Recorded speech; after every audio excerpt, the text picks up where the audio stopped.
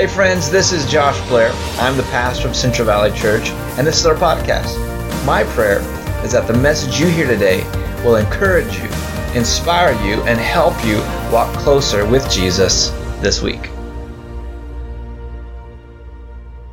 Hey, this morning we're continuing in our series on the Gospel of Mark. Have you been enjoying it? This is week 4 of the Gospel of Mark, and we did a recap of it. We did an overview of the Gospel starting a couple of weeks ago, looking at the fact that it's the first Gospel ever written. It was the earliest account of Jesus' life and the good news of what Jesus brought to us on earth. We looked at how in chapter 2, the power of our faith, where the paralyzed man is lowered down through the roof by his 4 friends, and it's the 4 friends' faith that bring healing to him and bring even forgiveness of sins. That'll mess with your theology. That'll mess you. Like, how does that work? Well, Jesus can do whatever he wants, right? And so we see that picture of that. Then last week we had a good friend of mine, Pastor Jake Clevenger, came and spoke to us, and so and he spoke about the Sabbath and how we need that rest. How many of you actually did some Sabbath rest this week? That you just rested, you enjoyed family, you spent time together? Because Sabbath is not only about resting, but it's loving on God and it's loving on each other too. And so it's something that God created. Jesus said that the Sabbath was created for man, not man for the Sabbath. And so that's what we want to make sure we're continuing to do. So continuing on into the Gospel of Mark, I want to point out the fact too that this morning we're going to be talking about, we're still in chapter 3. We're going to be looking at chapter 3, verses 13 through the end of the chapter.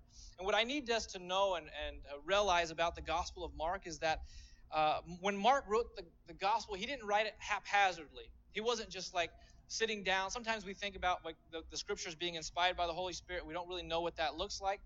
But we understand the authors of the books in the Gospel and other letters that were written. They just didn't sit down and write whatever came to their mind as they wrote it, right? They actually thought things out, and we understand that by looking at it as literature, not only as the Gospel of how techniques of how they used and what they wrote. And so Mark is no exception, even though we know that he was the first Gospel, and some say that it's the simplest Gospel, but it's actually much more complex than we understand it. There's deeper understandings and deeper meanings within the text that go beyond just what's at surface level. And can we get things out from the surface level? Of course. But we also know that there are layers that God reveals deeper things to us. And as Mark wrote, he did that. He, and as he writes, you'll notice in this gospel that he'll start a story, and then he'll jump to another story. And then all of a sudden he's back at a story that's very similar to the first one, and you're like, what are you doing? Right? So sometimes Mark will, see if I can do this with a microphone. So he'll start a portion. Then he'll start, before this story's done, he'll start another story, right? And then while he's telling this one, boom, he's got another one, and he'll do that throughout the gospel. And we'll see that initially here, starting in chapter 3. It's something that theologians and scholars have coined. I don't know if this is a technical term, but it's called sandwiching. It's where Mark will sandwich layers in as he writes them to reveal a deeper meaning to us as he's writing. And so when we're understanding this, I want to make sure that we know that the middle of the story is often a key to understand what's happening before it and after it. It's the meat of the story. It's so, like, for instance, when we talk about sandwiches, which I love, if you have a sandwich, you have 2 pieces of bread, and then you have peanut butter, and then you've got jelly. What kind of sandwich is that? Peanut butter jelly sandwich, right? If you have ham and you've got cheese, what kind of sandwich is that? Ham and cheese. The middle defines the sandwich, right? We don't call the sandwich by the bread. Give me one of them wheat bread sandwiches. What do you want? No, you figure it out. You put it whatever you want in the middle. No, we don't say that. That'd be weird, right? And so if we would go to Subway, Togo's, that's like after the fact. They ask you what kind of sandwich, and then, what kind of bread do you want? So the middle of it defines what the story is about. And so we are going to jump into that. And oftentimes, sometimes pastors and preachers will come in, and they'll just take the middle portion and preach just the middle portion, but not the surrounding picture. And there are truths in that, but we can miss the overarching meaning of what Mark is trying to say when we just do the middle, when we just preach the middle, or we preach just the first and the last part. Do you understand how that's kind of a little weird, right? If I just did the first and the last, I'm just giving you 2 pieces of bread. Enjoy. If I just preach the middle, I'm just giving a slab of peanut butter and jelly on the plate. Be like, ta-da, right? Those things are still good, but they're not the best. And so what we want to do is preach the entire gospel. I actually kind of want to do it this way. I don't know, Sam, are you able to get that illustration of the pictures? Do you guys know the mosaics, or collage pictures that are large pictures that are made up of small, very small pictures? I wanted to give an illustration of that this morning because it's pretty unique.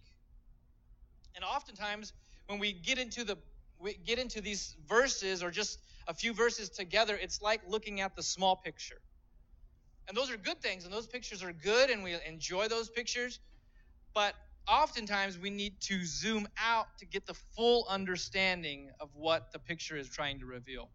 And so this morning we're gonna pull back and reveal it. So as they pulled it up, I'm going to talk about that. And this is what I want to do. So, all right, so check it out, right? So these are beautiful pictures of family, babies, some guy, I don't know who that is, but right? That's a good picture, right? You can enjoy that picture, right? There's nothing wrong with that. Just like you can, when you read scripture and you read verses, you can take out a verse and you're like, man, this is a verse speaking to me. There's nothing wrong with that. There's nothing wrong with it. It can speak to you. But sometimes to get the bigger understanding, we have to zoom out. We've got to pull back to figure out what it actually is trying to show us, right? We need to pull back to see that it's not just about this little verse or this little thing. It's about something bigger, right? And so sometimes we have pictures of family members. We look at those little, but we belong to a larger family, don't we? And so this is what we're going to do this morning. If I could get somebody to help me. Is it Adam? Adam, come up here. I need your help. I knew your name, and then when you get nervous, you forget all of a sudden. Can you put that board right up here for me? So this is what I'm going to do. I want to pull back the layers a little bit. I want to put it long ways. Yeah, there you go. Is that called landscape? Landscape. Yeah, there you go. Thank you. Awesome. Perfect. Have a seat, and I'm going to call you back up here for a minute. So this is what I'm going to do, right? I feel like I want to pull back the curtains a little bit so you can see the wizard behind the curtain, Wizard of Oz reference. I want to pull back and let you know how you begin to do something on your own like this. When you look at Scripture, I want you to be able to pick up nuances and see the bigger picture when you're doing your own reading and your own Bible study. I want to kind of deconstruct. This is what I want to do. I want to pretend like you're at Subway or Togo's and they're making the sandwich in front of you, right? That's what I want to do this morning. I want to make the sandwich in front of you. Can we do that? So if you want more meat, we'll give you more meat. Well, I'm not going to be stingy like Subway, right? When you say, can you put a little bit more on there for me, please? Right? I want you to have I want everything, right? If you want a little salt and pepper, I got that. If you just look at my beard and look at my hair, I got a little salt and pepper extra for you. So that's what we're going to do this morning. We're going to dive into this, and because I want you to see that as you're reading the Bible and you're diving into it, that yes, there are simple things that are set right on the surface, but there are more complex things that you can also understand and glean from by just pulling back a little bit, pulling back and looking at the bigger picture of what it is.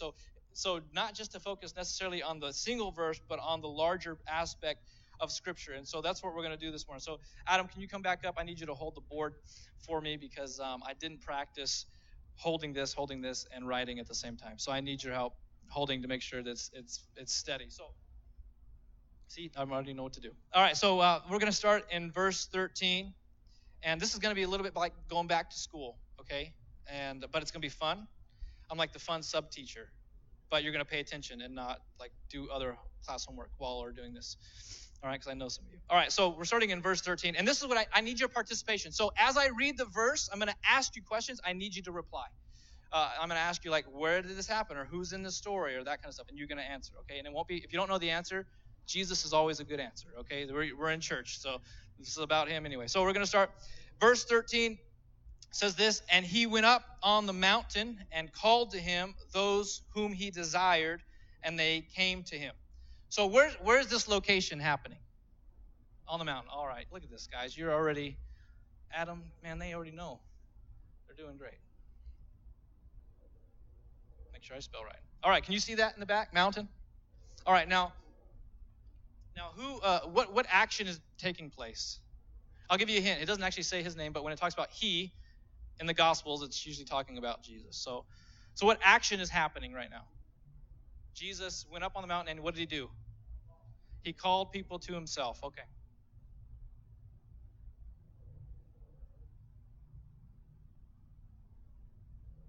All right, so Jesus called. Okay, good. Now, let's start on verse 14. And he appointed 12, whom he also called apostles, so they might be with him, and he might send them out to preach, and having authority to cast out demons. All right, now who do we have? Who showed up? Who's the new characters? The apostles. All right, I'm just going to write the 12, all right? Because it's faster and easier. And what did he call them to? What's the first thing he said? So that what? Go up a little higher than that. After he named them apostles so that they might be with him, right? That's important. So that Jesus called the 12 to be with him, and then he gave them authority and power. Yes? To cast out demons and to preach in his name. So verse 16, he appointed the 12, Simon, whom he gave the name Peter, James, the son of Zebedee, and John, the brother of James, which were called the sons of thunder, and Andrew, and Philip, and Bartholomew, Matthew, Thomas, James, the son of Alphaeus, Thaddeus, Simon the Zealot, and Judas Iscariot, who betrayed him. This is what I find that's interesting. Right? In this story, Jesus is calling the apostles, the 12 that are going to represent him, and he calls who to be a part of the 12? Judas. The one that he already knew he was going to betray him, and yet he called them to be close to him. That's interesting. That's interesting to me. That's something that we should know. Verse 20 says this, that then he went home, and the crowd gathered again, so that they could not even eat. And when his family heard it, they went out to seize him, for they were saying he's out of his mind. This is interesting. They think he's crazy because he can't eat. Do y'all have family members like that? You're like, you're not eating? What's wrong with you? Are you upset? Are you not hungry? What did she do to you, mijo? You know what I mean? What did she say? Come over here. You're not eating? We got to figure this out. This is kind of like, I wonder if Jesus is a little bit Hispanic. You know what I mean? Like his family. I got to figure this out. So this is what happens. His family say, you're out of your mind because he's not eating. This crowd's all around him. So this is going to be the next portion. This is going to be a part of our sandwich still. So now where is he? Where is he in this verse? Go back up one. Go back up one more. Yeah, where is he at? He's at home. All right. And we've got a crowd around him, and he's not eating. Which is upsetting for all of us. And then who do we have? His family. His family. That's interesting. And they try to seize him because they say I'm going to just shorten it and say he's nuts. Okay? He's out of his mind. Okay? He's at home. His family says you're nuts. All right. So this is the first part. Adam, are you getting anything out of this? All right, good. If you're standing right here, man, I'm just making sure. All right.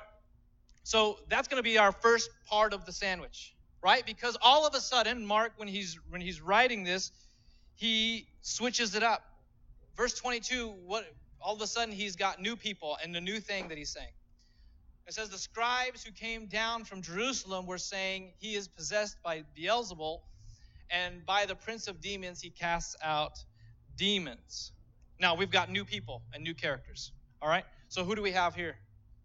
Scribes. So the scribes belonged. Some of them believed that they belonged to the Pharisees. A lot of the Pharisees, some of them, they couldn't write or read. They actually had just people that did that for them. They would read and they write. They called them the scribes. And they were with them. Where are they coming from?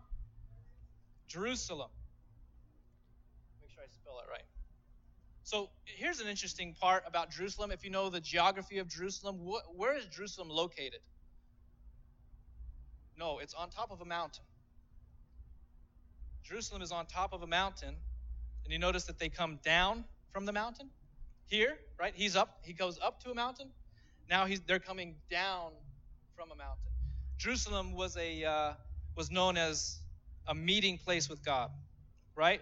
Because what's at Jerusalem? The temple. The temple is where they would meet with God. So these people are the religious elite who are coming to challenge Jesus and say, you're possessed by a demon, right? So this is what happens. I'm not asking questions now. I'm just telling you. I probably should be asking. Who did they say he's possessed by? A demon, right? Beelzebul. That's a good one to remember because it actually plays into what Jesus says here. Do you know what this word means? So Beelzebub, right? Have you heard that one? Beelzebub? It means Lord of the Flies. You ever read the book Lord of the Flies? That's where the title comes from. But Beelzebul means Lord of the house. It means Lord of the house. And so Jesus is now going to tell us a parable. And you'll see how it connects. So, it says he's possessed by demons. Go to the next verse. And listen, what does Jesus do? He called them. So Jesus called. Look at. Ooh. Jesus called. So it happens. Again, this one is so that people would draw near. Sorry for those in the back. That's pretty small. This one is to correct. Right? He says, he calls those who he wants to be near him. Here he calls those that are saying he's possessed by demons. He calls them near him and he says to them a parable. How can Satan cast out Satan? Now the word parable, other people think that Jesus spoke in parables to make things more clear, right? To make complicated things more simple. But the word that Mark uses, the word parable in the Greek actually means riddle. It means to confound. It means to confuse. It means to push off. So he's calling the disciples, and he speaks clearly to them. But when he calls the scribes to correct them, he speaks in a parable. And this is the part of the parable. Let's go on to the next verse. He says, if a kingdom is divided against itself, that kingdom cannot stand. Next. And if a house is divided against itself, that house cannot stand. Do you see the word house here? Beelzebul, Lord of the house. If a house is divided, it cannot stand. He's telling about something. And if Satan has risen up against himself and is divided, he cannot stand, but is coming to an end. Next verse. But no one can enter a strong man's house, a lord of the house, a strong man's house, and plunder his goods unless he first binds the strong man. Then indeed he may plunder the house. Truly I say to you, all sins have been forgiven the children of man and whatever blasphemies they utter. But whoever blasphemes against the Holy Spirit never has forgiveness, but is guilty of an eternal sin. Hang on right there. Go back. So, let's look at this parable real fast. So you have a kingdom. I'm going to just do a divided sign, okay? Is that good? Y'all, should I be a teacher? I feel like, whatever. All right. So then we've got kingdom, and then we've got house. That's divided. Right? Jesus is talking about this. And in this parable, who is the strong man? The devil. The devil. And what did Jesus come to do? What happens to the strong man if he wants to take from his house? He's going to bind him up. All right, so this is the middle portion that's happening in this. It says the Satan is the strong man here, the Lord of the house. And Jesus said that he came to set the captive free. So he came not to be possessed by the devil, but to defeat the devil and to bind him up so that those that have been taken captive by the devil would be delivered by him, right? And so we talk about the devil being the Lord of the house because Adam and Eve, when they sinned in the garden, they gave power and authority over to the enemy, and then he lords over them, and us being a part of that. Jesus saying, I've come in to bind the strong man and to loose those who've been taken captive by him. Right? Then he says this, truly, truly, I say to you, all sins will be forgiven the children of man. Whoever blasphemes, whatever blasphemies they utter. But whoever blasphemes against the Holy Spirit never has forgiveness, but is guilty of an eternal sin.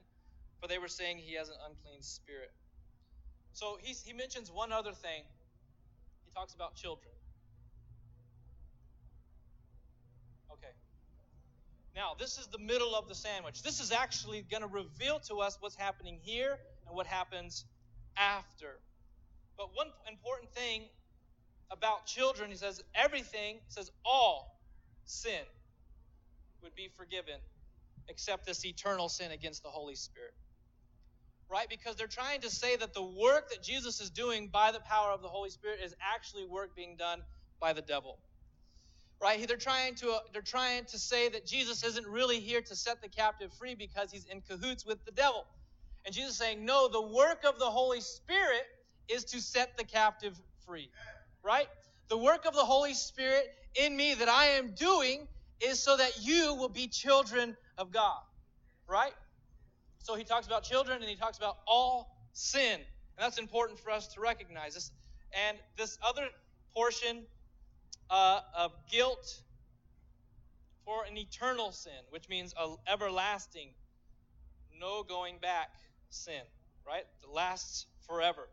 There will be no forgiveness for this eternal sin. That's kind of important, don't you think?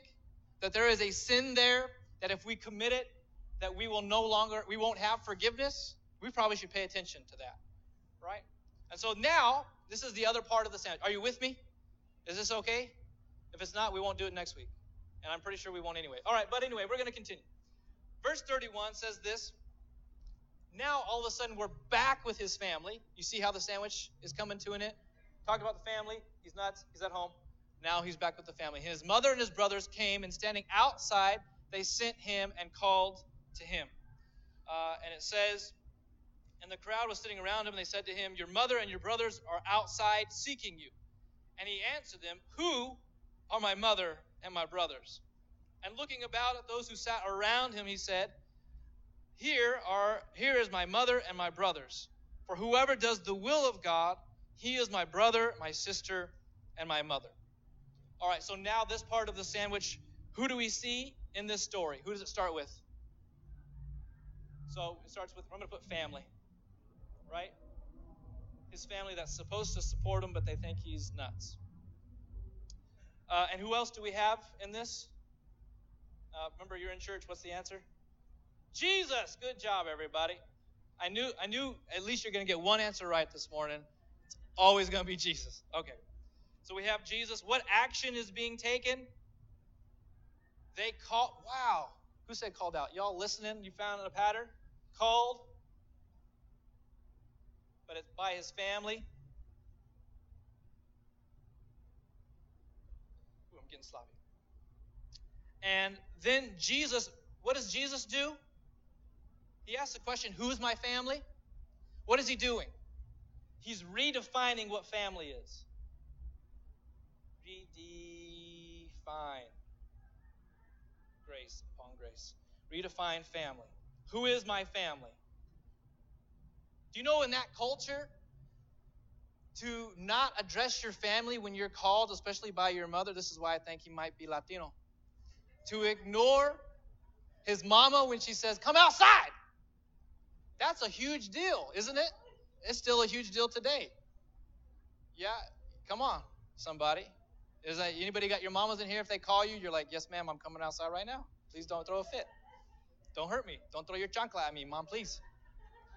All right, so we have Jesus, all of a sudden, he's redefining family. And what does he say who his family is now? Can you go back up to that verse? Yeah, go back up to verse 35. Who is it? Whoever does the will of God, right? Whoever.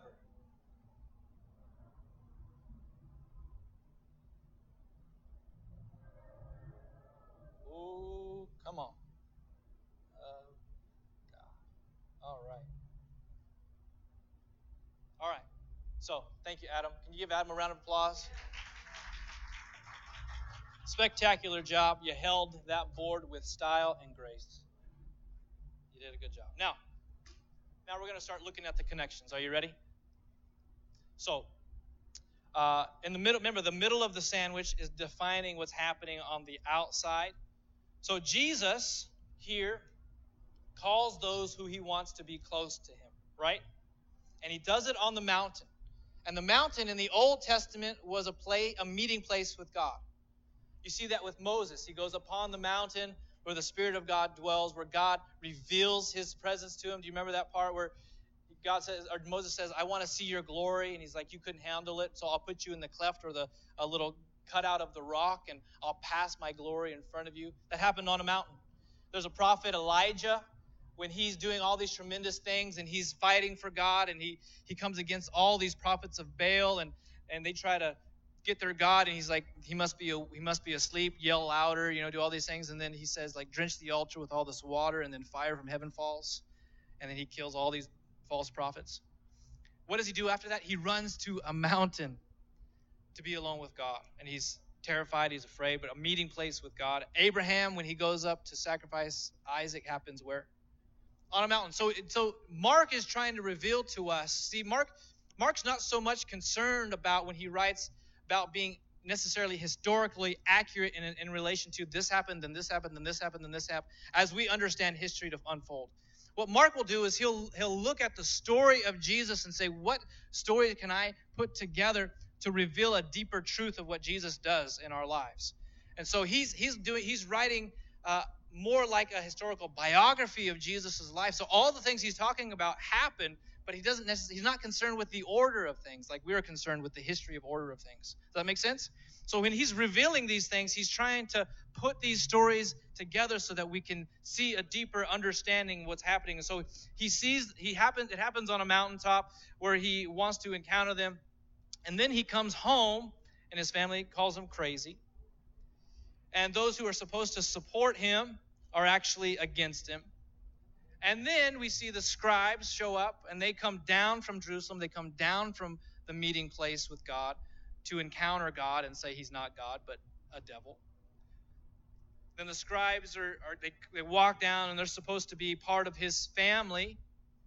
The scribes are the religious leaders, the leaders of Jerusalem, the people of God who are supposed to hold the truth of God and be a light to the world. And yet they come and confront the light of the world and say he's full of darkness. That's interesting. Hello, somebody. Then those who are supposed to be with him are against him, and he's accused of being filled with an evil spirit instead of the Spirit of the living God.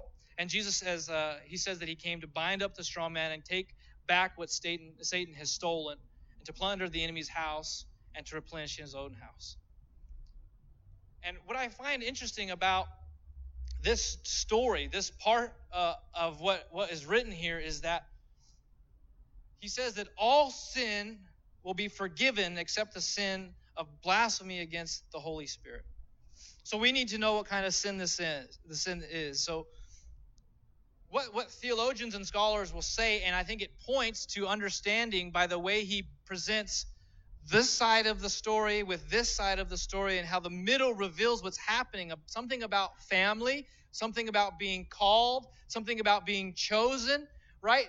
This parable that he tells about this unforgivable sin is also related to being a part of the family, being called, being redefined.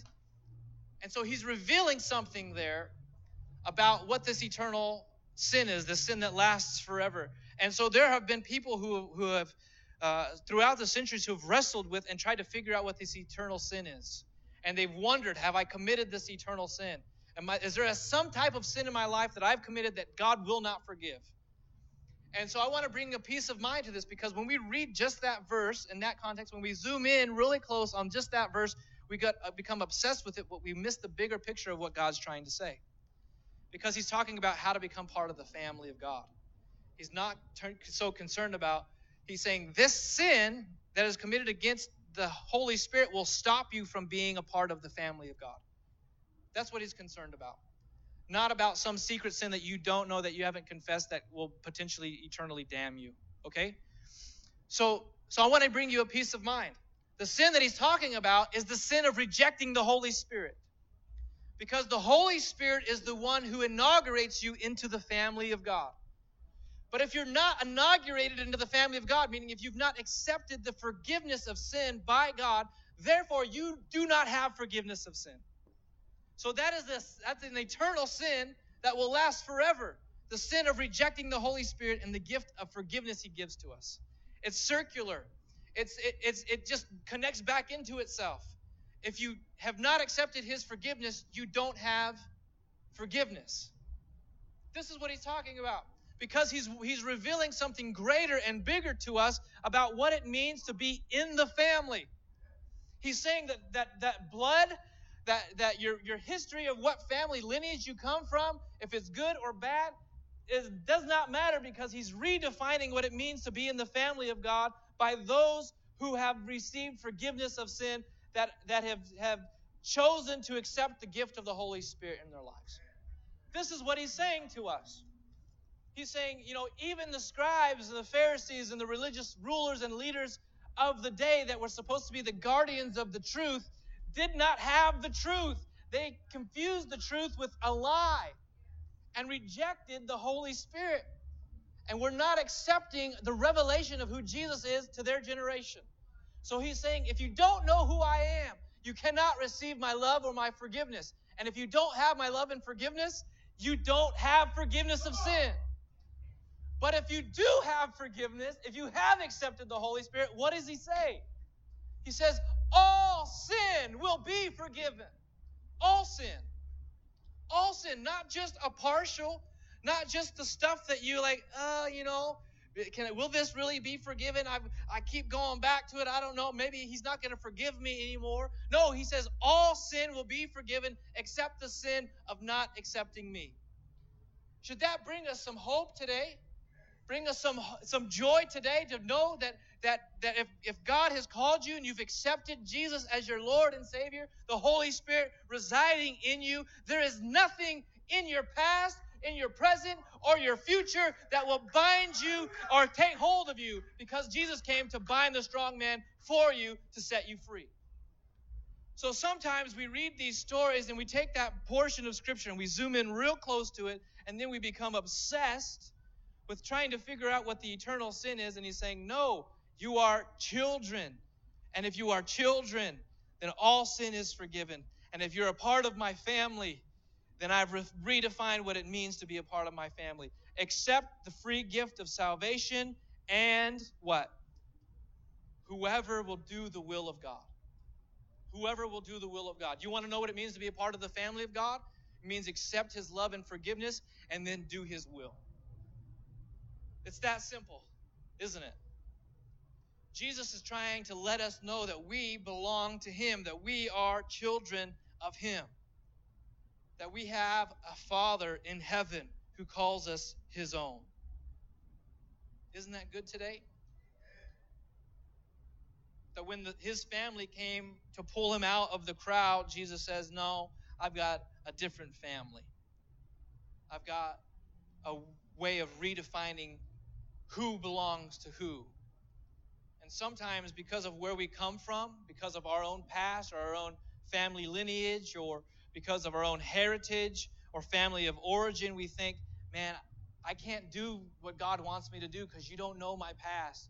You don't know my parents and what they've done, or my grandparents. You don't know my family's jacked up. You don't know my cousins and all of these things. And we think that those things are limitations upon what God can do in our lives. But Jesus says, no, I came to redefine what a family is. I came to tell you that there is a God in heaven who loves you immensely, that His love for you is perfect, that there's nothing that you could do or not do to continue to receive His love in your life. What you must do, though, is to accept Him and to receive it, and to receive the mercy and the grace and the forgiveness that He freely gives to you, to join this family.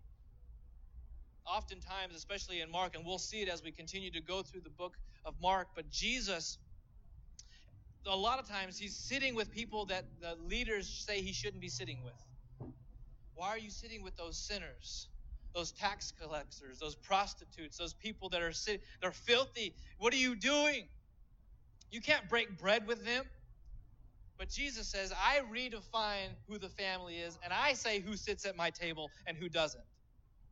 Not you, not your rules, not your religiosity, not any of those things. I define who can be in and who is out. I say, if you want to be in, be in. If you want it, accept it. And then you can be a part of it. It's simple. Sometimes we make it too complex. Sometimes we try to make it grander than it is. Or sometimes we focus in so tightly that we miss the bigger picture of what God is trying to say. Because Jesus came to bind the strong man of this world, the devil, who holds us captive and to free us from his control. He calls to invite us into his family and to partner with him and to carry out the will of God in our lives. So it doesn't matter if our family accepts us or rejects us because of our faith in Jesus. It doesn't matter if they agree with us or they say that you're crazy. Jesus knows what that's like. His own mama said he's crazy. Do you know Mary was just a human too, who got things wrong? And she didn't know really Jesus either until the point of the cross, and then she put her faith in him too. Before that, she was like, Mijo, I'm going to throw my chancla at you if you don't eat right now. That was Mary. Some of you mamas can relate to Mary this morning. So it doesn't matter what your family says about you or if they agree with you or don't. It doesn't matter if those who are supposed to support you don't and they turn their back on you. Because it all happened to Jesus. He knows exactly what it's like for you to know that people that were supposed to be there for you didn't. Those who are supposed to have your back didn't. But Jesus says, I'm redefining what the family should look like. And he invites us to be a part of that by accepting the free gift of the Holy Spirit that he brings to us. And the only way that you can't receive forgiveness is if you reject his forgiveness. But if you accept him, then all sins will be washed away. So this morning, I want to invite everyone who has not accepted the free gift of God and his forgiveness an opportunity to do it. Because it's simple. If you want it, say, Lord, I receive it. So with every head bowed, every eye closed this morning, I want to give you the opportunity and the invitation that you would not reject the free gift that the Holy Spirit gives you. Because if you reject it, you will never have forgiveness. If you say, no, not today, no, not now, then you continue to walk bound. You're still bound up by the strong man who's trying to be the Lord of your house, but to replace him, you have to make Jesus the Lord of your life.